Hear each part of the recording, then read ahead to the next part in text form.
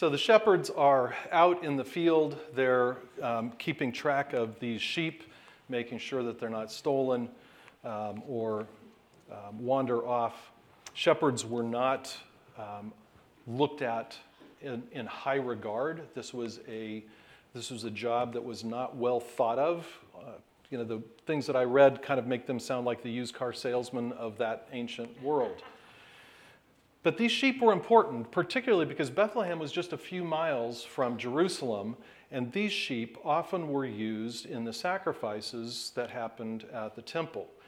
And these shepherds were watching over these important sheep, and important for their livelihoods as well.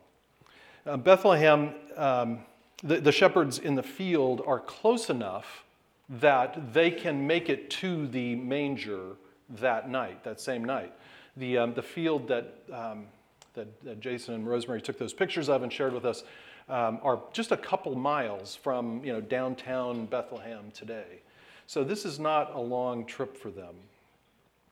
So they're close enough to go. What we don't know is we don't know how many of shepherds there were. We know there were at least two because it's plural. So it's more than one.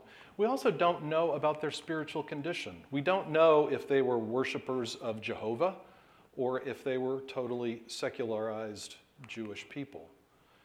But we do know that there's some regular blue-collar guys out doing their job, just trying to get through their shift. This is reminiscent a little bit of another shepherd that watched sheep outside of Bethlehem in the Old Testament. In 1 Samuel 16, we're told that David was out in the field watching his father's sheep. He had to be called in order for Samuel to look at him and anoint him the next king of Israel.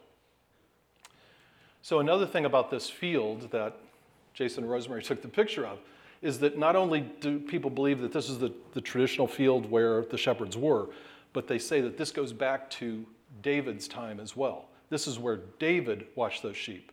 And it goes further back than that, and as Tyler laid out for us last week, Boaz had fields where Ruth reaped crops, same area, same fields. So there's a lot of history embedded in this, these ancestral fields. These shepherds may have even been descendants of David, living in and around Bethlehem. That's a possibility. But what we don't know is how many of them there were, what their religious affections were, but we do know that the angels came to them that night to be the first to know that the Messiah was born. It doesn't appear that they have any expectation that this is about to happen to them. Can you imagine, working the graveyard shift and having these angels appear? And as Brandon mentioned, the common theme in Scripture when an angel appears is that people are filled with fear. Look at verse 9. And an angel of the Lord appeared to them, and the glory of the Lord shone around them, and they were filled with great fear. And the angel said to them, "Fear not, for behold, I bring you good news of great joy that will be for all people." So how does he characterize the message that he's going to bring to them? He says it is good news. And this good news is going to bring great joy, not just to these shepherds, but to everyone. So if he didn't have their attention already by completely lighting up the night sky, I'm sure he has their attention now. Then let's look in verse 11. What is the content of the message? "For unto you is born this day in the city of David a Savior who is Christ the Lord." There's a lot of information packed into that sentence. First of all, we see that a baby is born. So what he's doing is he's giving a birth announcement. And this is no ordinary baby that would compel these shepherds to leave their flocks and go visit. This is a baby that is a Savior, the one who saves. He is the Christ. As John explained for us, that's the anointed one. And he is the Lord, the sovereign ruler, the one that's in control. Interestingly, the angel doesn't apparently tell them the name of the baby. So as they're going to look for this baby, they're not saying does Jesus live here? Is this where Jesus was born? They're looking for a baby that is in a manger. And that's in the next verse. "And this will be a sign for you. You will find a baby wrapped in swaddling cloths lying in a manger." So not some abandoned baby that's just been thrown into a feed trough for animals, but one that has been taken care of and swaddled. and is laid in a manger because there was no other place for them, no room in the inn. So that is the proof of the truth of this message. Look for two things: a baby that is swaddled and is laying in a manger in David's ancestral city of Bethlehem. So what's their reactions? Let's look at verse 15 and 16.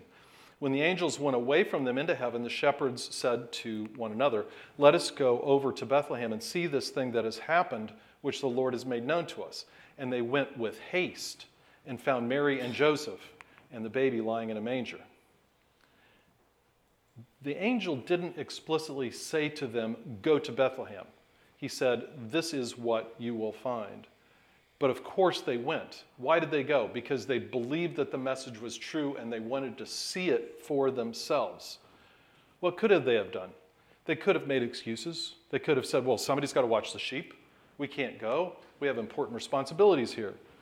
They could have said, "You know what? I'm really tired. I've been up a long time. I think it's more important that we get our sleep." But they are moved to action by the content of this message because there is a Savior that has been announced. The Messiah, the one that the Jewish people have been waiting for centuries. They want to see this baby. No ordinary baby. This message from the angel has created faith, and faith leaps into action. The second reaction is in verses 17 and 20. Verse 17, when they saw it, they made known the saying that had been told them concerning this child.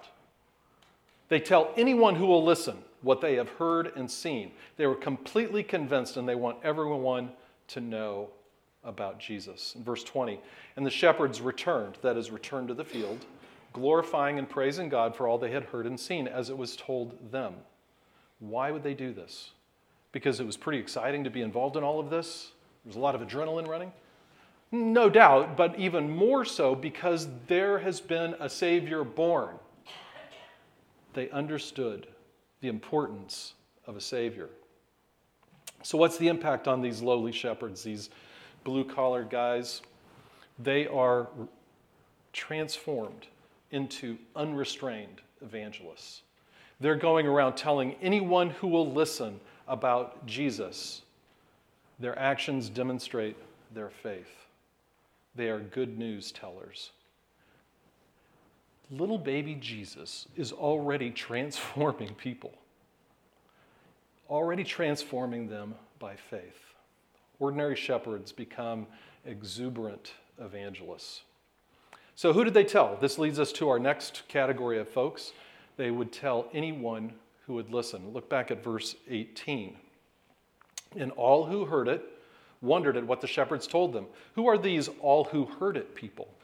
Well, we're not given any more information about it than this, but apparently this would be people in the town of Bethlehem. I'm thinking of people who are probably asleep in their beds. I've always imagined this happening at night. It doesn't actually say that. The angel came at night. Maybe they waited till morning. I don't think so, though. It says they came with haste. So the angel came in the middle of the night. They went with haste to Bethlehem. I think this is still in the middle of the night. And so they are going around after seeing the baby, Jesus, and they are glorifying and praising God. And people are coming out of their houses, and the shepherds are telling them what they have heard and seen. And how do these bystanders react? How would you react? Some of us might be a little irritated that we're losing some sleep, right? Maybe like half asleep, groggy, like wondering what is going on. Maybe people are afraid or fearful. They're hearing this clamor. And they think, is the town being attacked or, people breaking into the house next door? We don't know exactly what they're thinking, but we're not given any more information about action that they take, as opposed to like the shepherds. We see what they did. They had heard the pronouncement by the angel that the Savior was born through the shepherds. They had heard from the shepherds that the Savior was predicted to be found in a manger and swaddled in Bethlehem. They had heard from the shepherds that the angelic choir had praised God. And they had heard from the shepherds that all of this proved to be true. So what is their reaction? The reaction, it says in the text, is they wondered at these things. But it stops there. All of this amazing information and exuberance of the shepherds apparently was not enough to generate any interest to investigate further. These are just casual observers content to hear the headlines. There's no curiosity, no desire to know the truth. The good news of a Savior being born makes no apparent difference in their lives. And so while they were bystanders, they are not innocent bystanders. There's never an innocent bystander when it comes to spiritual things. They could have been part of the story, but they didn't have the faith to believe that the Savior was born. They endured no inconvenience, they suffered no hardship, they paid no cost. They failed to see themselves as needing a Savior. These startled bystanders wonder briefly and then go back to sleep. They go back about their business. If anyone needed more sleep, it was likely Mary. We can advance one more slide. If anyone needed sleep, this was Mary. She had just traveled 70 miles with Joseph through mountainous terrain. We're not sure how long she was in Bethlehem before she gave birth, but it doesn't appear that it was very long. And then she has this crew of shepherds come in and want to see the baby in the manger maternity ward. Let's look at Mary's reaction here. I'm thinking Mary was tired, but she thinks deeply. Verse 19, but Mary treasured up all these things, pondering them in her heart. We all know Mary, the mother of Jesus, an amazing young woman chosen by God to be the mother of the Savior. Back in chapter 1, we won't take the time to look at all the verses, but in chapter 1, Gabriel appears to Mary and tells her that she's been chosen by God, and she doesn't understand it. She says, how will this be since I'm a virgin? She doesn't understand how it's all going to work. She goes on to say at the end of Gabriel's speech to her, behold, I'm the servant of the Lord. Let it be to me according to your word. And the angel left at that point. She didn't understand how it was all going to work, but she reacted in submission to this. She had obedience that was fueled by her faith. What Gabriel did tell her is that she was favored by God and she would conceive a son through the Holy Spirit.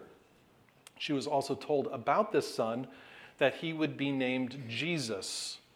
This is the New Testament version of the Old Testament Joshua. Jehovah is salvation. Jehovah is the deliverer, the one who saves.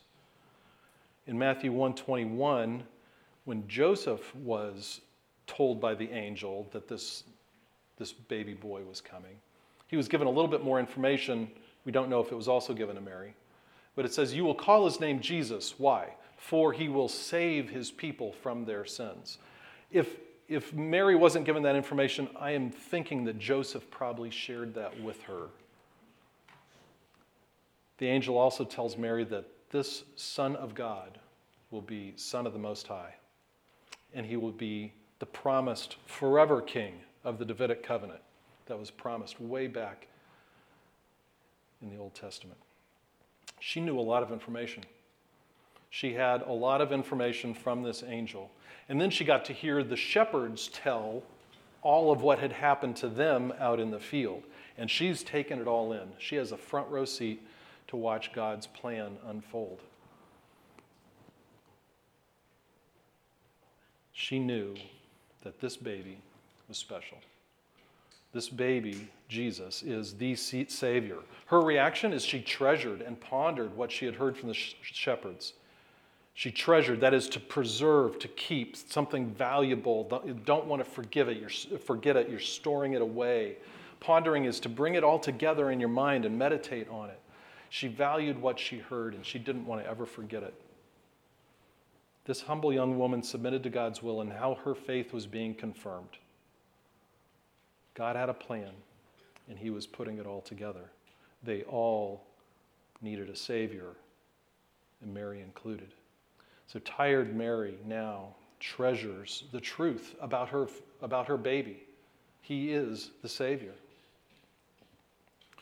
After a baby is born to an observant Jewish couple, Leviticus 12 told them what to do, and it involved this system of purification and dedication. It takes 40 days for all of this to happen. At the end of the 40 days, the baby boy is to be brought to the temple, and that's exactly what Mary and Joseph and the baby do. And there they encounter patient Simon. Patient Simon blesses God in the passage that Dave read for us a few minutes ago. I'd like to look at verse 25 in particular. Now there was a man in Jerusalem whose name was Simeon, and this man was righteous and devout, waiting for the consolation of Israel, and the Holy Spirit was upon him. So we're told a fair amount about Simeon as well. He was righteous and devout, that he lived right, and he had dedicated himself to God. And he was waiting. He was waiting expectantly for the consolation of Israel. Consolation is a word that I don't use all the time. I think of it in like a consolation prize. A consolation prize to me seems like second place, but it actually means comfort. So when somebody gets a consolation prize, they're being comforted because they didn't win. You might think of somebody that's inconsolable, someone who cannot be comforted. They have so much grief or sorrow. So what is the consolation of Israel? Well, back in Isaiah 40 in particular, God had promised that his people would be comforted. Comfort based on the end of conflict with sin and a pardon for iniquity. The description is of the promised Messiah. So the consolation of Israel means the Messiah of Israel, the one who would deliver them from their sin and end all of the conflict. Israel has been inconsolable. They're sorrowing and hurting. God has not spoken in 400 years at this point. It's very similar to the Hebrews in Egypt in Moses' day, right before Moses, right before the Exodus. And they were asking, what is the name of God? They didn't even remember his name. Where is God? Has he abandoned us? Israel was in need of comfort at this time, just like they were then. And the one who would come is the one to provide it. Simeon knew Old Testament prophecy, and he believed it. It doesn't say in the text that he's an elderly man, but we're left to put that together because it says that he's waiting to die, essentially. And the Holy Spirit has told him, you're not going to die until you see the Messiah. What a wonderful promise that he received. Notice all the references to being Spirit-filled. The Holy Spirit was upon him in verse 25. Verse 26, the Holy Spirit revealed to him that he would see the Messiah. Verse 27, he came in the Spirit to the temple. So evidently, so we're putting things together here a little bit. This text does not say it explicitly. Evidently, the Spirit revealed to Simeon that baby Jesus was this Messiah who he had been waiting for a good part of his life. What's his reaction? Well, his first reaction is that he blessed God. Blessing means to speak well of. He spoke well of God because God kept his promise. Then he expressed satisfaction with seeing God's promise fulfilled. Look at verse 29. Lord, now you are letting your servant depart in peace according to your word, for my eyes have seen your salvation that you have prepared in the presence of all peoples, a light for revelation to the Gentiles and for glory to your people Israel. Do you hear the satisfaction in that? I am ready to die because I have seen what you promised that I would see. That a Messiah would come, the Savior of the world. And he says this is not just for the Jews. He says this is prepared in the presence of all peoples, and it's a light for revelation to the Gentiles. To a lot of Jewish people, that would have been crazy talk. No, the salvation is for us. Messiah is for us. And Simeon is saying, I have seen the Savior of the world. His long wait was over. His life was fulfilled. His faith was made sight. And he blessed God for it. This made an impact on him, a significant impact on him. He had waited his whole life for this moment. Interestingly, while he was waiting, he did not misinterpret God's delay as being unloving.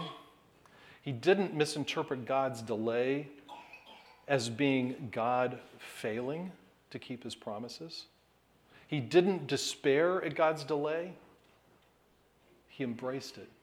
He was waiting, and he kept trusting that God would keep his promises.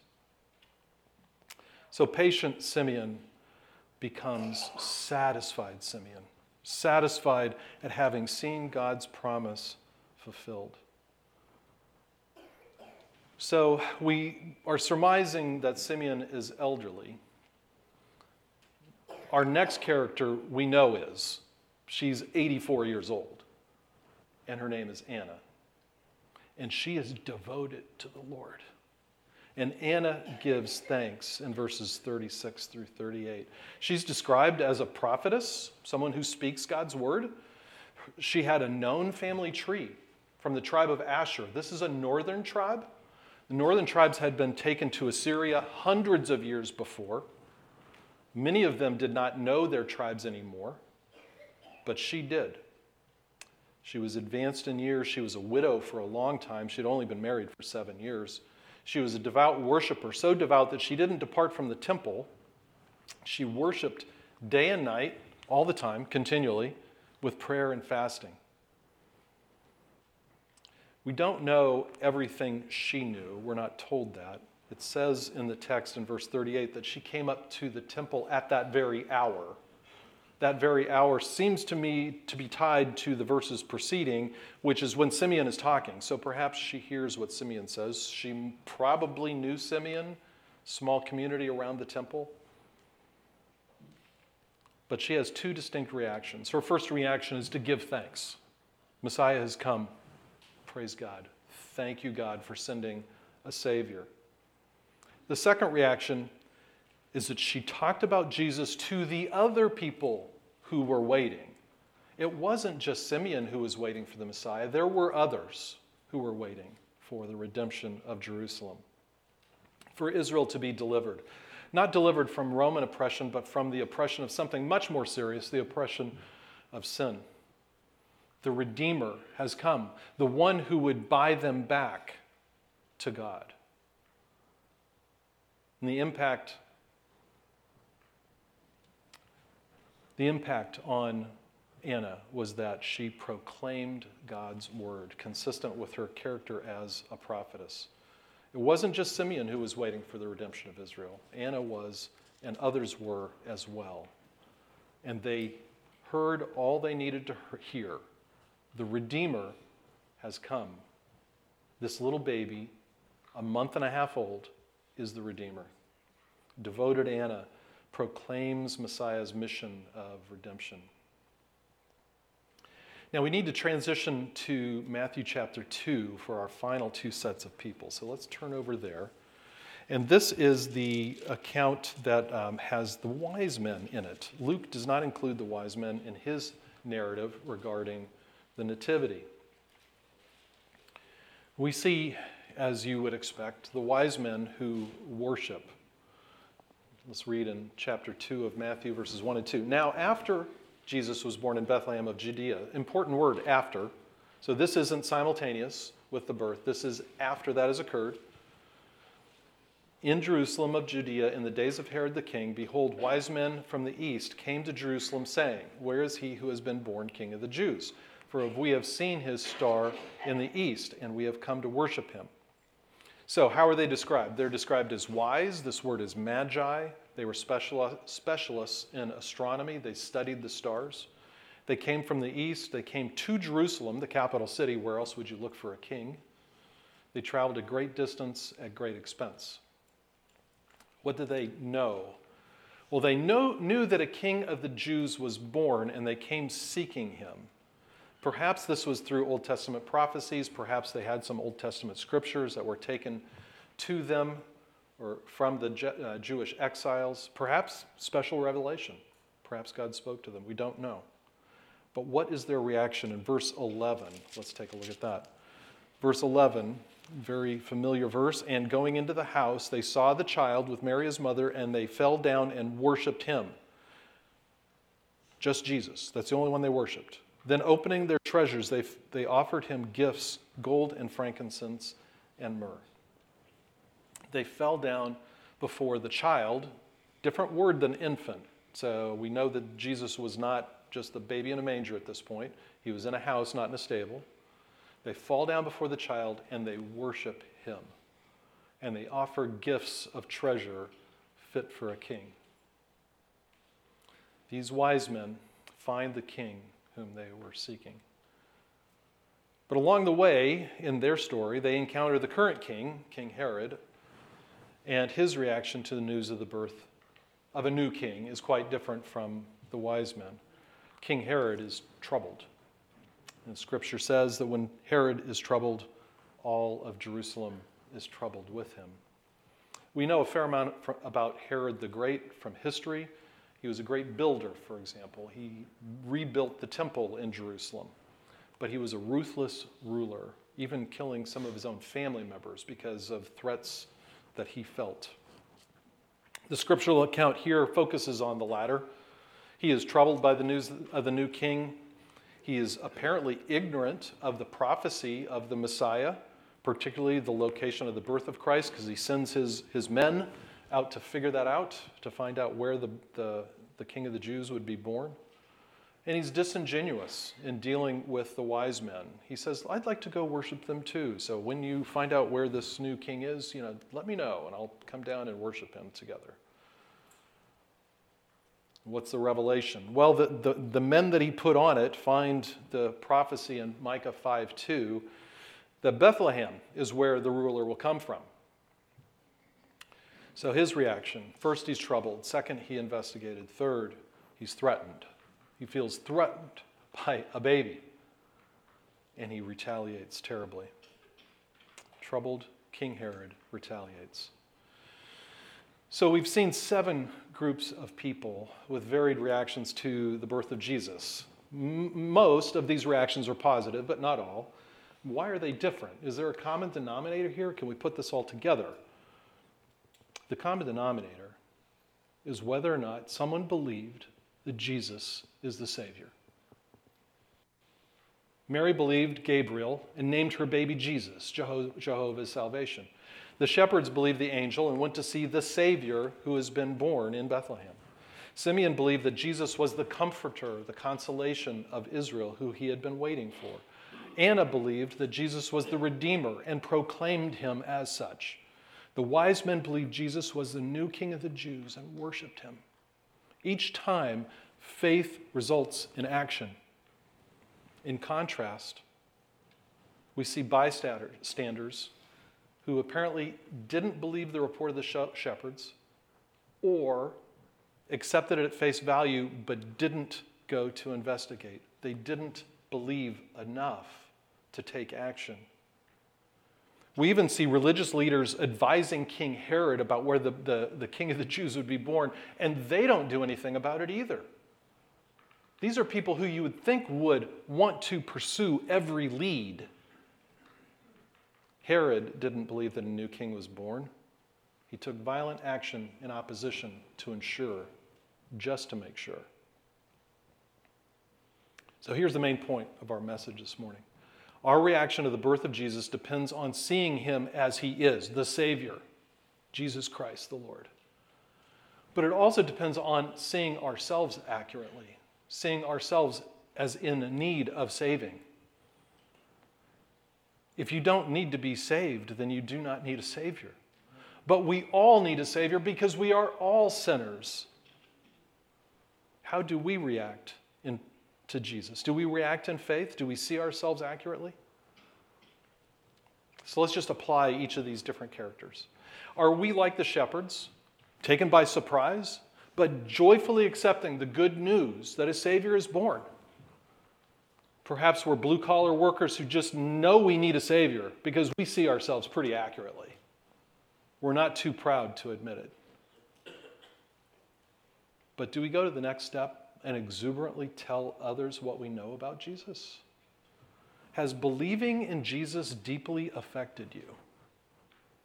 Are we like the Bethlehem bystanders who just shrug off Jesus? Passers-by who see no need to get involved. Nothing to see here. Perhaps just putting it off for another day. Today's not a good day. When is a good day? Today is the day of salvation, we're told. Are we failing to see ourselves accurately as sinners in need of a Savior, that we can't save ourselves? Are we like Mary and treasure the truth of the incarnation and meditate on it?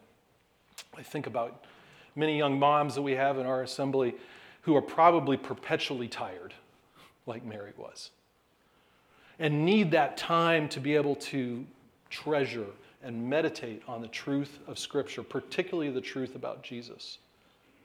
But they've been chosen of God for a wonderful purpose, raising children. And they need to know the treasure that is Jesus as Savior and share it with those children.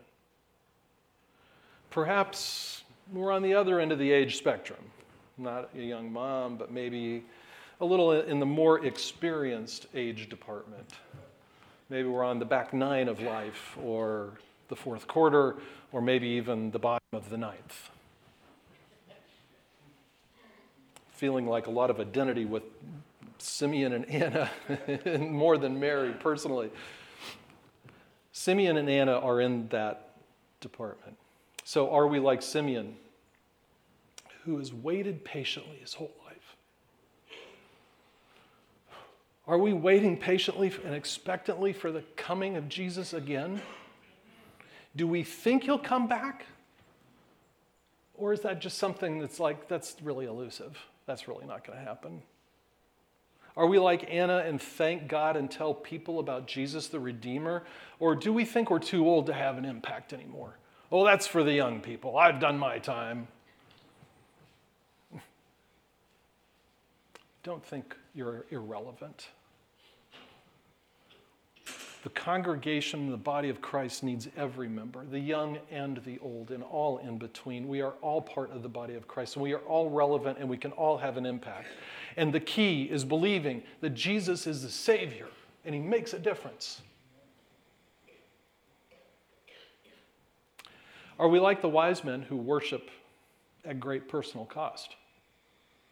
They worship because they believed. They traveled hundreds of miles, taking a lot of time and using a lot of resources. And they brought incredibly expensive gifts.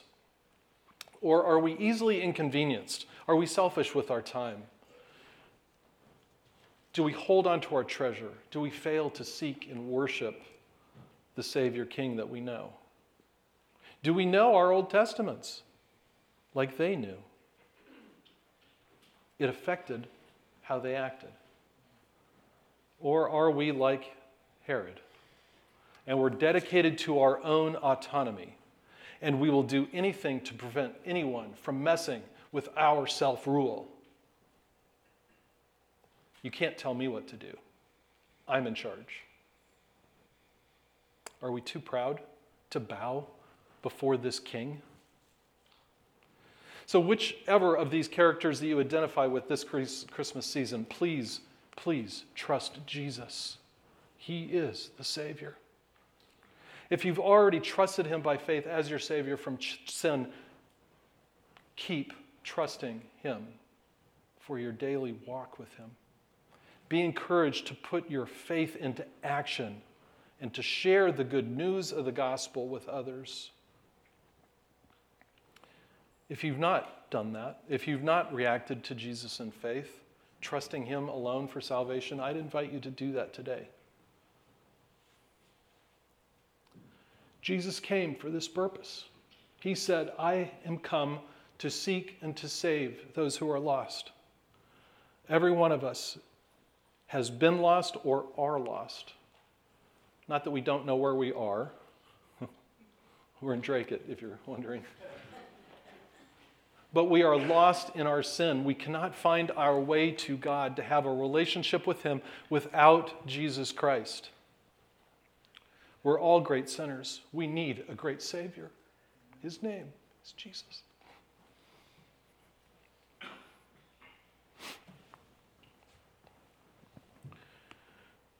So Jesus came to earth the first time as a sweet baby. We love babies, right? Everybody loves a baby. He lived as an ordinary man. He gave up his life to be an extraordinary Savior. He's coming again. Not as a baby. He's coming again as a king who will rule. And you have to know him. The time of salvation is now, not then. The reaction when he comes again will be universal. All will believe, but not saving faith. Every knee will bow, every tongue will confess that Jesus Christ is Lord, to the glory of God the Father. Familiar Christmas hymn that we sing at Christmas time, Joy to the World. It's actually a second coming song, not a first coming song, and we'll sing it in closing. Let's pray. Father, we look forward to the day when Jesus Christ comes back. Send him quickly. We react to you this morning in faith and trust, so grateful that you sent your Son because you loved us so much. So grateful that you would choose a path for him that involved him taking your wrath to pay for our sin. We thank you for that. We think of Jesus, the baby in the manger, and we're moved by that because we love babies and we love children. But we know that he had a path in front of him that was difficult and hard, one that we could not walk ourselves. Father, we need you and we trust in you. And I just ask for your Spirit to be moving in and through us. For those that don't know you yet, that your Spirit would be speaking to them and tugging on them to come and trust in Jesus. We look forward to the day when he comes back and there will be joy in this world. We ask it in his name, on his authority.